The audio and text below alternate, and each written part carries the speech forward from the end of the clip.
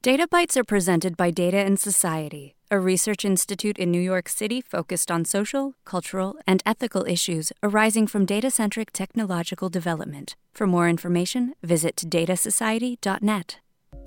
In this podcast, Tarleton Gillespie analyzes the phenomenon of trending as a pervasive logic within social media that shapes culture in new ways. Tarleton Gillespie is currently principal researcher at Microsoft Research New England and adjunct associate professor in the Department of Communication at Cornell University. Thank you all. I appreciate that. I'm Tarleton Gillespie, principal researcher at Microsoft, associate professor at Cornell, interested in algorithms and their cultural impact. So I'm going to optimistically and maybe naively accept the invitation that Dana made, which is that this is an environment where I could workshop an idea rather than present a finished piece of research. This feels extremely risky, knowing both the people that I know in this audience and the range of people who I don't know. So be kind. I'm cheating a little bit because I'm going to walk you through a finished paper, but I'm going to do it quickly and admit that I think while it is a finished paper in the sense that I've sent it to someone, is only the beginning of some ideas that I wish I'd thought through much more carefully. So I'll just try to lay out what I think I haven't yet thought about carefully and see what you think, which seems totally dangerous. So what I think I will do is take about 15 minutes and kind of walk through the talk, walk through the paper. If you read the thing that was linked, that's it. So I apologize if you read it, but do that relatively briefly. Oh.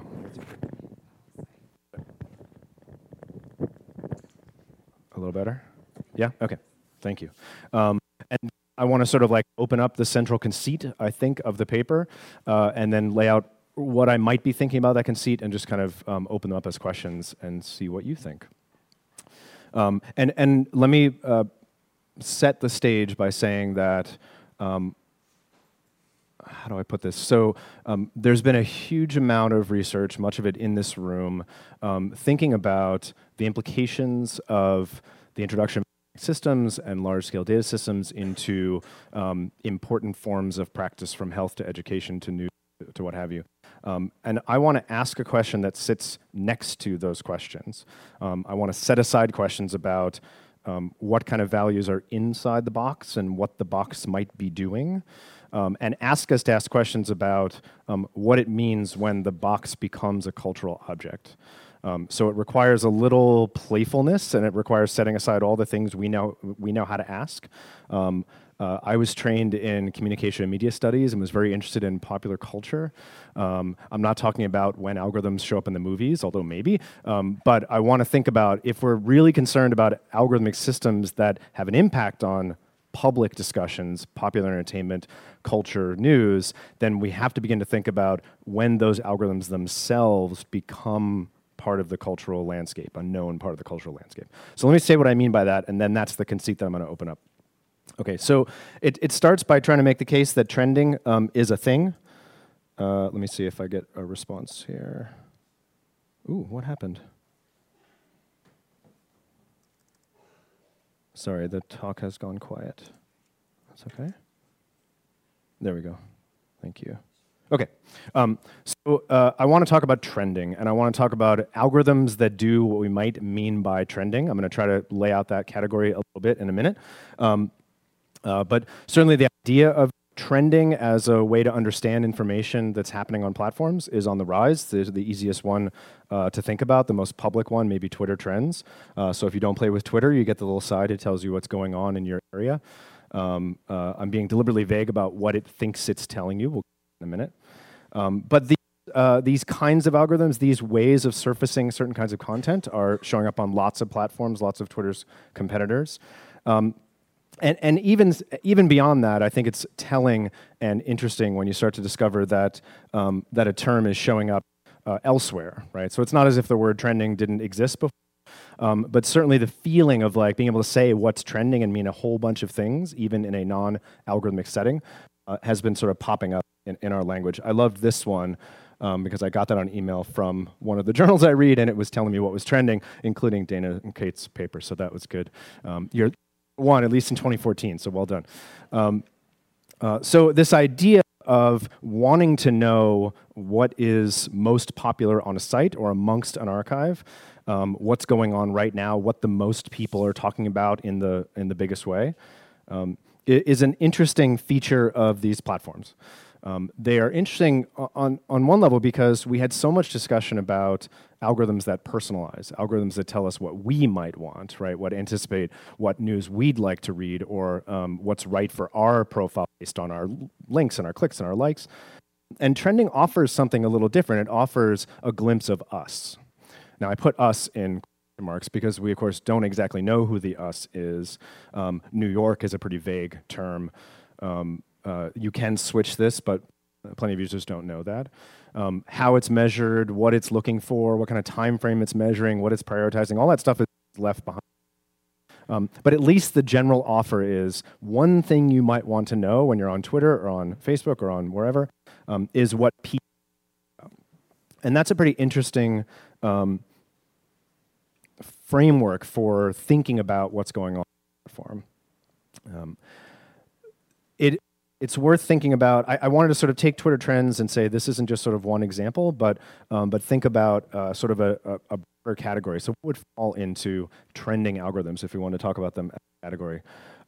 So not only Twitter, but many sites are using the language of trending and are using some kind of calculation to tell us what kind of activity is happening on the platform.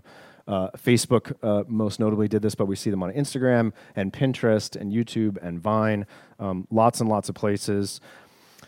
We could expand the definition and think about sites that allow you to vote things up, right? So a very different mechanism where it's asking for direct feedback, but Reddit is in some way a series of trending algorithms. In fact, there are several of them at the top, right? How will it measure collective activity? Here, not just I read this, but also I voted it up or voted it down. But to do that and then populate the front page by saying this is the stuff that right now in some parameters is what's popular or what's hot. We're seeing similar things on other kinds of sites, so news sites that are using what's being read, what's being emailed, what's being favorited, what's being watched, as a way to then show back what's interesting and popular on the site. This is the New York Times example of it, but we can see it in lots and lots of places.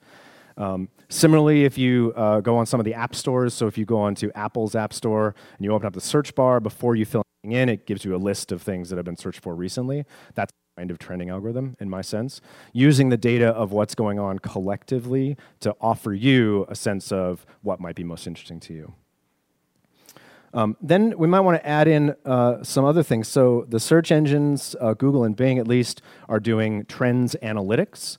They'll do them in real time. They'll also do them as sort of year in review kinds of things where, again, they're using the activity, trying to say something about the most activity, the most popular activity, and again, offer that back as a way in to know something about what you might search for or the world in which you live, right? This is just one piece of Bing's top 2015, or year end of 2015, where again, not only are they showing lots of people were interested in the Caitlyn Jenner story, but also from the data being able to tell you something about the way that they searched, if you believe that data and what it tells you. Infographics about search activity. So you could think about Foursquare does this, OkCupid does this, Echo Nest and Spotify do this. My favorite is Pornhub, because Pornhub will take its search data and then tell you something about what's being searched for most, what's most popular. And I like this one not only because it's kind of disgusting, but because it's fascinated with the idea of the map and states, and we'll see that showing up in a minute. Sales rank. So now I'm expanding the definition a little bit. Sales rank offers what purports to be a kind of numerical measure, right? Which feels a little different. What's hot right now? It's supposed to say, of all the things that Amazon sells, number one is number one, and number two is number two. The reality is that Amazon has to manage those numbers, right? It has to manage them in a number of ways that trending algorithms have to manage as well. So what do you do with things that are always popular? What do you do with the Bible, right? Should that always be in the top 10 or should it not? What do you do with something that just got published? Is it, once it's purchased, in that second, is it number one or is it zero? Where do you put those things? What categories of things do you sell but you don't include in that list, right? Like adult content. So even though it's measured not just as like, here's a surge of popularity that we've used a metric for, the sales rank nevertheless has to make certain kinds of adjustments and claims about here's what people are doing. And the offer is the same. Say, if this book is number one in this category, the part of the appeal is that's the thing lots of people are buying, and you should be interested in it because of that, or you might be interested because of that. And then finally, I do think that the autocomplete measure is a similar issue, right? So how do we take search queries, use them to feed back what most people look for?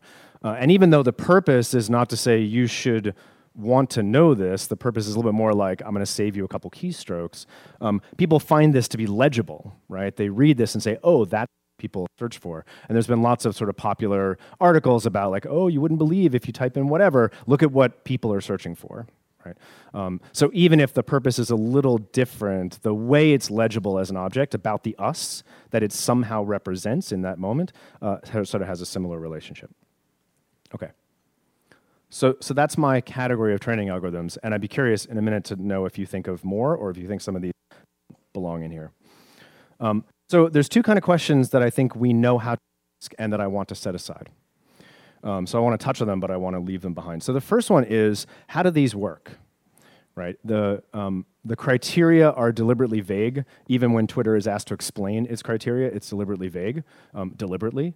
So what's being measured, what kind of time frame, who counts in this, who doesn't, what kinds of things don't get included, what kind of things are prioritized. There is an acknowledgement that these are algorithms that can be adjusted. There's a great where Twitter admitted that Justin Bieber was just trending too much, so they had to change it. So it's not as if it's like a natural phenomenon, especially the beauty of what's trending. There is no natural phenomenon that it has to accurately or inaccurately measure, right? So that's kind of beautiful for algorithm design. So we could ask questions about what counts as a trend, what's being valued, and who is the us in this, who's being measured. And it fits with long-standing concerns about like the way certain kinds of biases might enter into the measurement of these things such that the result that looks like the answer is in fact shaped by those biases in important ways. And we've asked these questions about public opinion polls, we've asked these questions about the census, about social science research, about audience measures, all these mechanisms that purport to say this is what people do or what people are can be problematic because of the assumptions that go in at the beginning. I want to set that question aside. The second question I want to set aside is the question of effect, right? So the fact that there are these trending algorithms, the fact that they show up right where you use the algorithm, what does it mean that when I use Twitter or when I use Facebook or when I use Instagram, one of the things that I could do is pay attention to what is already popular by the fact that this interface tells me this is what's already popular. And there are similar questions that we ask to what happens if personalized recommendations are right there. Is that a good thing or a bad thing? Does that lead me into holes of things that I already know I'd want, or that assumptions about who I am or assumptions about the typical reader could sort of get reinforced? There are lots of questions we can ask. Certainly the positive one would be, personalization feeds us the news we already know. Maybe trends is that kind of serendipity we wanted from newspapers, right? I don't think is interesting to me, but maybe I click on it. On the other side, we get things like Matthew effect. What is already popular becomes even more popular, right? So does it amplify certain kinds of things? Are there feedback loops in that, right? Where even the amplification then becomes further amplification. Is this a kind of like glimpse of the shared culture? That'd be nice. Or is it a kind of homogenization of taste where only the certain kind of things that make it onto that list show up and look like the popular? I want to set that aside. Okay, so this is where we have to take, I think, the hats that many of us know how to wear and put them down and look at something slightly more frivolous, but I think interesting. So in some ways, those questions, while super important, saying that they are not important questions, that they can be limiting in the sense that we know how to ask questions about the effect of a tool on practices, and that's important.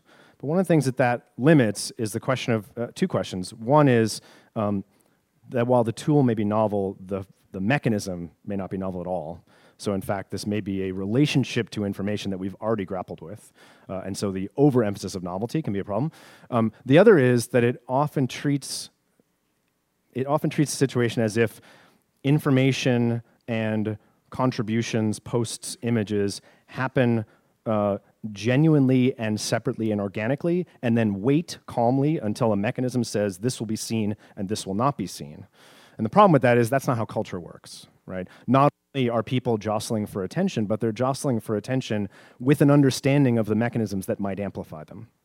So if we took that understanding of culture and said people are looking to be seen, whether that's deliberate, right? A deliberate exercise that says, I have to trend, what do I do? Or I just hope people hear this, so I'm gonna put a hashtag because then people who know this word will see this. That gesture is, I will take what I wanted to say and I will try to get it in front of people who might then pay attention to it and then maybe circulate it. So if we really take seriously the notion that cultural production is attentive and self-aware of the mechanisms that tend to amplify it, and even are interested in the mechanisms themselves, I think that raises a different set of questions, maybe. Part of what we can do here is to think about the kind of historical continuity, right? So in what ways have we cared about what's trending before we had algorithms, platforms, and data systems? And especially, what do we care about it as a cultural phenomenon? Okay. We have long had efforts to and techniques for trying to know the popular. And I want to highlight a range of them just so we can think of them as a broad category. So largely these are for industrial reasons. The cultural industries would like to know what's popular for reasons of setting advertising, deciding what to promote, and deciding what to make next. These are all sort of like powerful economic reasons to try to know what are people watching, what are people reading, listening to. There are a range of ways they do that, and I want to highlight oftentimes we go right to the sort of quantified version, which is super important in the story, but I want to think about subjective, qualitative, and quantitative, right? So trend spotting, right? The person who knows what's coming next, the person who has their ear to the ground, the DJ or the fashionista or the critic, right? The people who are like, I think this thing is bubbling up. Those are attempts, and at one point, they were the only way that the culture industry could try to pay attention to popularity. So I think a part of that, right, a part of the sort of like DJs and critics are a way of saying, you know what's popular, this is popular, and the industry should pay attention to that, or other viewers or readers should pay attention to that. Qualitative efforts, so cool hunting, right? Going out and interviewing people and saying, what are you listening to? What's happening? Focus groups, sitting at the mall, right? There are lots of techniques that don't depend on quantification, but are looking to understand what's popular and what's going on. And then finally, a huge and important and growing and an industry in its own right of measuring audience activity, right? So Nielsen ratings, sales data, Billboard, you know, a whole bunch of these mechanisms that are trying to figure out what it is that people are watching. An increasingly quantitative, increasing scale, increasingly across platforms and even media, across industries, and increasingly an industrialized activity of its own. So Nielsen being just a sort of one example in this image. This mechanism is itself a mechanism that cares a great deal about saying, what are most of us listening to? What are the most of us listening to? What are people watching right now? It has that same impulse about usness and about highlighting cultural work that is being highlighted by us, right? That cares about what the audience cares about. There's an interesting tension in them, especially in the trend spotting, but even in the metrics, between knowing what is popular and what is becoming popular. And I think that tension is going to be interesting as we come back to the algorithmic versions. Okay, but it's one thing for the industry to care about what's popular.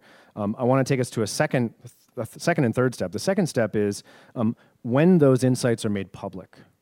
So it used to be that sales data and, you know, Variety magazine and Billboard, these were industry documents. They were by and large for an audience of culture makers, right, who needed to know what's popular and what's going on. There's something interesting that happens in the 20th century where that data starts to become a public object in its own right, where box office numbers show up in the newspaper, where Entertainment Weekly is telling you what the Nielsen ratings are, where discussion is not just about this movie's or this movie is popular in a broad sense, but this is popular with a certain demographic. This had the biggest score this weekend. This TV show is the top of its channel. And being able to feed that back, both in the sense that audiences became increasingly interested in Billboard ratings, but also popular culture picked those up and delivered them back as a point of interest, as a way to be interested in culture. This is a form of advertising for sure, right? So being able to say out loud, you should see this movie. It's the #1 movie in the country.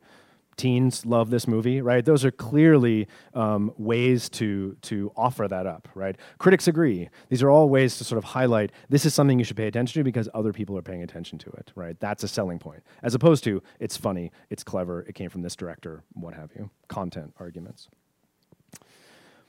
But I want to go to the third level. So we have the level of, we are interested in the popular and we have mechanisms for trying to understand it, and those mechanisms have a place in the circulation of culture. And then these increasingly become sort of public objects that can be consumed, not just industry objects.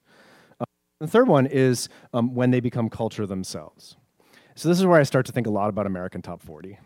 So for people who didn't grow up listening to Casey Kasem and American Top 40, either because it was long gone, I see some young faces, or because it had no audience, it had no place in outside the U.S. So that would be another reason why you might not encounter this. American Top 40 was a radio program for years, for several decades, that would count down the the top 40 songs in the U.S. for that given week. It was based on Billboard data. And it became like a regular piece of popular culture. I will tell you that there was a time when I used to ride bikes with my family on Sundays. They used to close the Taconic for bicycling for like 4 hours on Sunday. And people would, it was amazing because then it's like there's hills and, Robert Moses for good reasons, not bad reasons. And I had a little radio clipped to the bike and I would listen to American Top 40, right? That was like, now I have this weird memory of like biking on the Taconic and listening to American Top 40. It was a sort of like a mainstay in American musical culture for about 3 decades, whether you listened to it or not, whether you liked it or not. Casey Kasem had been a DJ, became the sort of host of the show. He's also the voice of Shaggy on Scooby-Doo, so there's that. But it became an important sort of mechanism, not only for the way one might consume this list of popularity, what songs are the top, but its own cultural object that people cared about, right? That was itself an element of music culture, not just a report on music culture. There were debates about whether it was a good thing for music. Did it overly celebrate, pop, vanilla, white? Did it have resistance to certain categories of music that were emerging? Was it something that the industry then played towards, right? How did it get those sales? What if Billboard, was incorrect? How was American Top 40 going to adjust that? Over the course of the years, there were recurring debates about the relationship between how sales data was actually measured, what that meant in terms of its performance, and then what American Top 40 meant to American culture, to music culture. This is interesting to me both because it's a cultural object. So now the top 40 list is a cultural object, and it's coded with culture. People can talk about the long distance dedication, right? This is a thing people could call in and they could dedicate, and you would read your little message, and it wasn't even a song that was on the top 40, it was just like another song they played. And there are sort of like deep memories about this phenomenon, right? And because it became a point of debate about the us that it represented. Whose music is this? Right? Does it represent my music? What does it mean if my music doesn't appear there? Does that mean that my music is not popular? Or is my music not registering? Should my music register? Is this an industry mechanism? Is it a meritocratic mechanism? And you can start to hear some of those tensions that we hear about Twitter trends, right? Is this a true map of what we talk about? Or is this an artificial mechanism that is sort of like looking at activity in a very particular way, in a Twitter-centric way? Is it being over-amplified as a true glimpse when in fact it's a very particular one? Thinking about this and the way that a measure of the popular becomes a thing that is popular, right? That the top 40 list and whatever metrics go into it, the mechanism that produces that, Billboard, and sort of, the sales process that it tried to measure, and then American Top 40 and other programs that tried to track and celebrate, offers us a kind of parallel to thinking about the rise of trends and the rise of these measures that offer us back a glimpse of the popular. Okay. algorithms. That's the arc of the paper.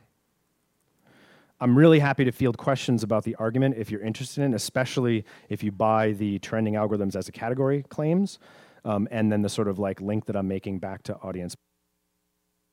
But here's the part that I think I've only begun to think about. And I'm sort of embarrassed that I haven't pushed this question into other domains where other kinds of algorithms that I don't happen to study, financial algorithms and actuarial algorithms, education algorithms, we might see similar cases or completely defy this argument to some degree. So again, not the idea that such algorithms might impact culture because they are deployed in the circulation of cultural work, but that they are culture. So let me just sort of propose two broad concerns. I really just want to see what you think about this. So the first one is that just as if you study financial algorithms, you better really understand the market as well as understanding the algorithmic systems that are involved in them, right? So having a naive or unsophisticated understanding of the market would, by definition, sort of undermine your attempts to make an argument about the algorithms. I think we need richer theories of culture for the people who are studying social networks and search engines and content platforms. I think we have to be really careful because it's really easy when you're focusing and being careful about the socio-technical intervention to forget that like there's been a long body of thinking and literature about how complex culture is, how complex the sort of like public arena is. I'm just going to pop these sort of up. I think they all need to be remembered. I'm not going to belabor them, but it's a reminder. I think a particularly important one is this idea that culture is strategic. So the contributions people make, whether they're making a box office bonanza film or they're posting a status update, they are to some degree, or at least by design, aware of what people might make of them, what sense people might make of them. They are aware of the systems into which they enter and how those might amplify them or not. And the responses to them are strategic as well, right? So that idea that we produce with an eye towards the systems we are producing into, I think is a really important lesson.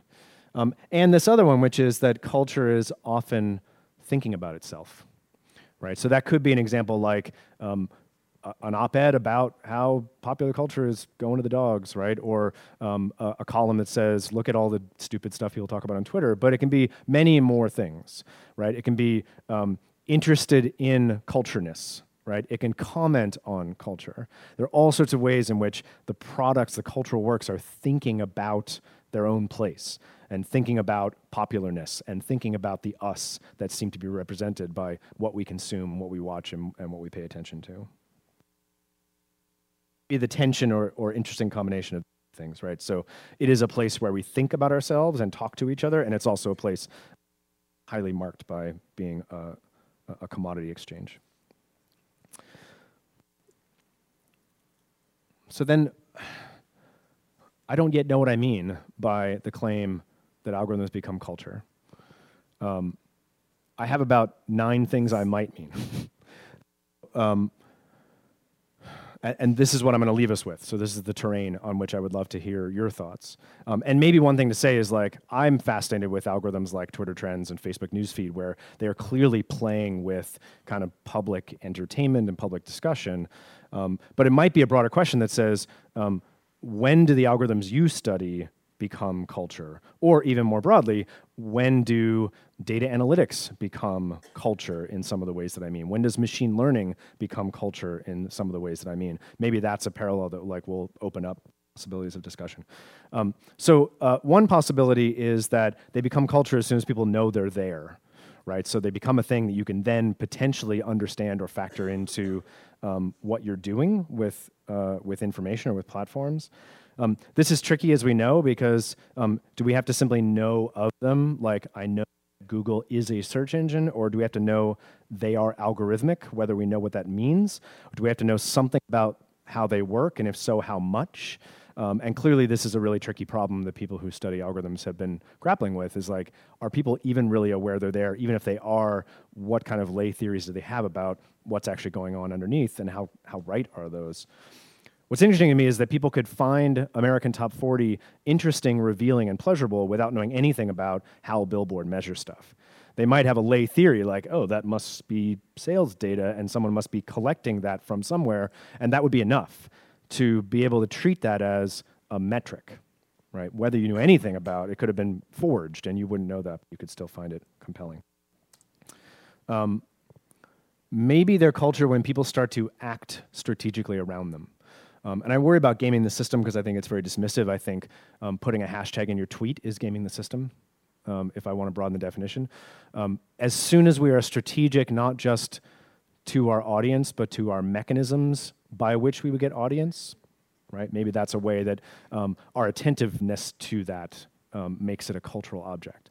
There are similar concerns in like the study of journalism where we'd say as soon as newsmakers know something about the routines of journalism, right? There are deadlines, people need, small video clips, they need sound bites, then they produce those, right? And it's gaming the system in the sense that like, yeah, you're hoping that it's gonna work, but it's also like, I need to be seen, so how do I be seen in a way that isn't about making my content more compelling, but sort of fitting into the needs of journalists or editors or the institutions that they work for. Talking about other papers is that there are all sorts of ways that we make ourselves algorithmically recognizable, right? So how do we turn our cultural production to be seen by algorithms so that they will enjoy whatever visibility or relevance? When their operators start to talk about them as cultural objects, right? You can count on this algorithm because it does things, right? They emphasize the thing it's producing. This is a metric. This is measurable. This is truth, right? This is the thing that is being offered. Those claims are all sorts of problematic, but they are in some ways powerful mechanisms, right? So maybe as soon as Google talks about its search algorithm or Facebook talks about newsfeed being an algorithm and opens up that door of like, you can both find that compelling and find that problematic, maybe that opens it up as a cultural object, as a thing we then treat as culture. Maybe we need to think about it as becoming culture when their output gets taken as culturally meaningful. So when people start to read the us in the claims. So if people see the trends list and they're just like, well, that's just 10 things I can read, that's one thing. But if they say, oh, that's what people read, and now I have an opinion about people, I know something about New Yorkers or about US or about whatever. When CNN says, this is what's trending today, right? And implicit in that is not just like, this is 10 random things we weren't reporting on and now we are, but it's like, this is a glimpse of the you. This is what you care about. This is what we care about. As soon as we begin to make those claims, whether we believe them or contest them, maybe that's what makes a cultural object. And there's lots of places that we think about that. So when we have opinions about what made it to number one, right? What was the number one box office movie this weekend? Oh my God, do you believe that? People are still watching Deadpool, right? That's a thought about a metric that tells us something about the we that then we can have an opinion about.